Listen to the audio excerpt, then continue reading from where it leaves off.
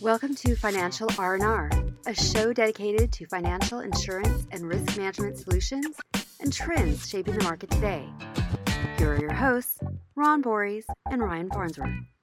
Welcome, everybody. This is Ron Borys with the Alliant Financial Institutions team. We're here for another one of our regular podcast discussions.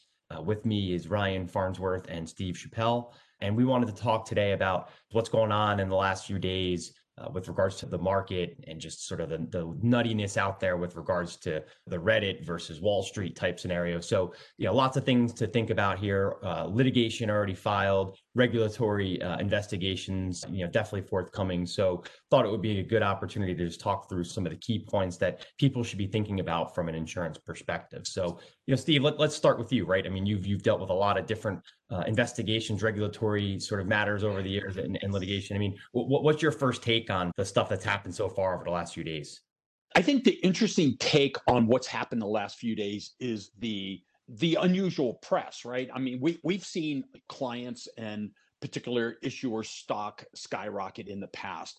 What's really interesting here is you have now elected officials like Elizabeth Warren writing letters to the SEC demanding investigation. You have, unusual allies, Republicans and Democrats in Congress and the Senate agreeing on a point that we want to see an investigation. It looks like there's, certain unacceptable behavior favoring institutional investors versus others.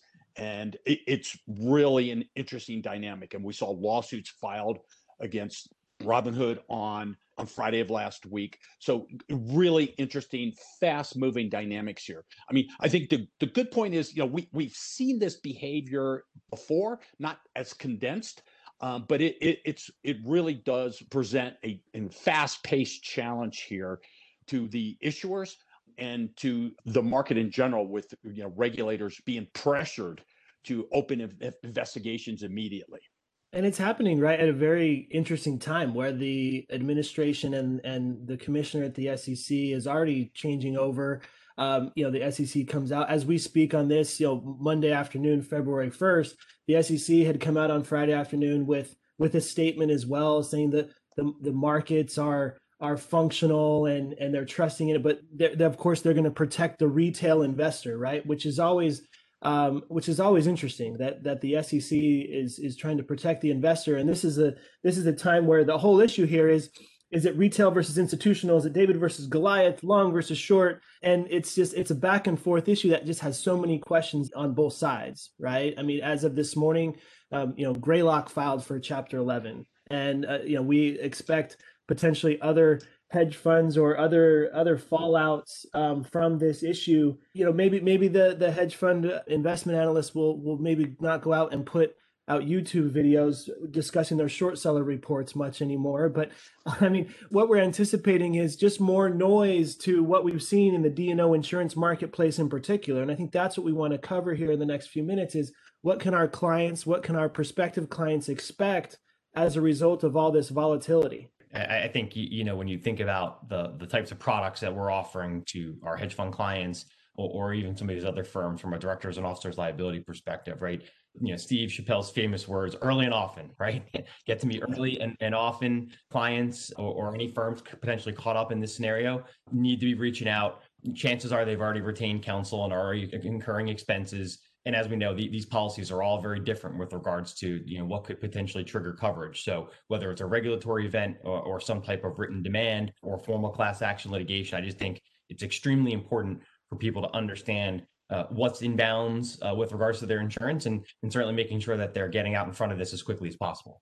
And that strategy applies, right, not just in terms of responding to litigation or filing for bankruptcy, but also in just your traditional insurance renewal process.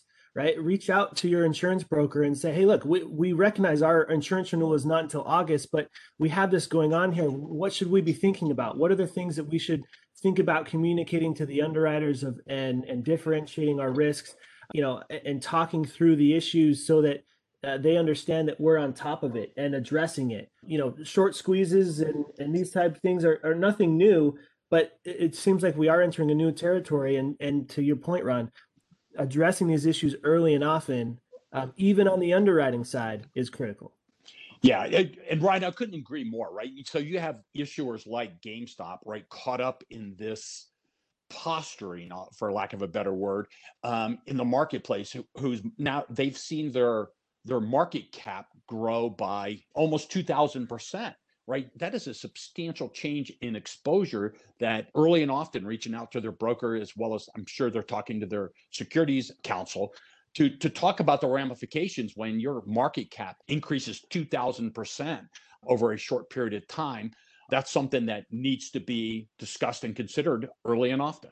Right, Steve, is this event-driven litigation, right? I mean, how should boards, how should companies be looking at this, right? I mean, at the end of the day, we know that a lot of industries are extremely volatile when it comes to stock prices going up and down, and recently been some goalposts established with regards to a window of time in which the plaintiffs can pursue litigation. Can you talk a little bit about that? Yeah, while oddly event driven, right, this is event driven litigation, right? And this is what's challenging, where someone like a GameStop, right, they're really not in control of these events, right? These are events outside of their control that are being pushed along and driving some substantial exposure to them as their market cap fluctuates. Check press releases and stories, and you see people are expecting fluctuation of this market cap and believe it's not sustainable. Right, Ryan. What are you hearing from underwriters so far? I mean, what do you think the underwriters take on this? We know we're coming off of a challenging market in 2020. All signs were pointing to potentially another challenging year in 2021. I can't imagine they're really excited about all this stuff that's going on.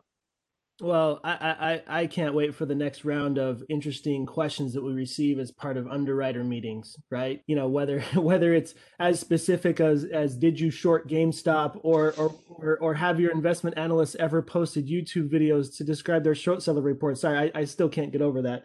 Are we going to get a Reddit addendum to the application? I think that's coming.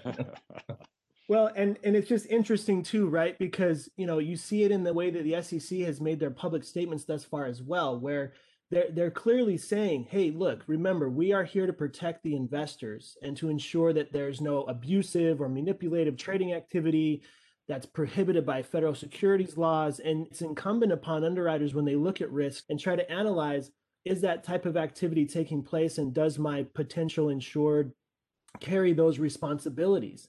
It's been really interesting to see some of the platforms and exchanges that have come out and said, hey, we're trying to use this as a time to try to ensure that education keeps up with participation in trading. Because as we stand today, there are a lot of happy people. And as we see these markets go up and down, there's going to be some very unhappy people at some point. And what happens when we are unhappy, we sue each other, right? It's always someone else's fault. And that's the concern, Steve, to your point, when you talk about, GameStop and some of the other boards that are benefiting from this frenzy. And that's what the underwriters are concerned about, is what is the claim that is going to be brought against my D&O insurance policy? What is going to be the impact of my insured? Are they at risk of having, redemptions at the next quarterly a redemption period? They don't like to see firms like Greylock in the news and already filing for that Chapter 11 protection. As a reminder to anyone who's listening, that the time to check the adequacy of your terms and conditions is not after you've been involved in the event or had the claim. Unfortunately, with the way these products work, you need to make sure that your policy is keeping up with the times, and that you're getting the broadest possible definition of claim, definition of wrongful act. You're really narrowing some of those exclusions that are out there to make sure that the underwriters don't have an opportunity to trigger something prematurely. All these things are really, really important. And I think anytime you have something like this that's going on and things are moving at a really rapid pace, it's a great reminder to take that opportunity to review your coverage and make sure you're getting the best terms that you could possibly get. Yeah, you're spot on, right? This is a great opportunity to tabletop exercise to stress test what you have in place to make sure that it is going to perform exactly as you anticipate, particularly for unanticipated situations like this, right? This is an unusual fact pattern, and it's a great opportunity to sit down and make sure that it stress tests the results that you like. And Steve, you're spot on. We expect this type of volatility, maybe not the exact,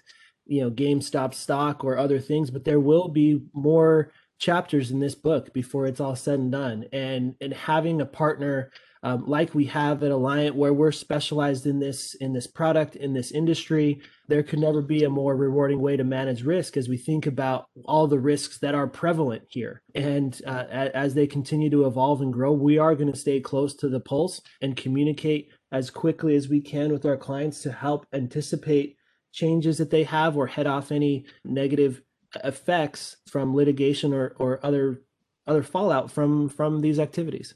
Yeah, listen, we're in this space every day. We do a ton of it. We have great visibility into what the underwriters' concerns are, certainly how the market is progressing, and certainly some of the activity both on the regulatory front and the claims front. So if anyone's listening here and has any questions, would love to talk to you about it. Please feel free to visit our website at www.alliant.com for more information on our practice. And we're really committed to trying to get out in front of this stuff in real time and share our thoughts and views for you all as you try to navigate these situations. So early and often is the key takeaway from this. Engage your counsel, engage your broker early and often, and hopefully you'll come out of this sort of in a good place. With that, we'll wrap up and we'll talk again soon.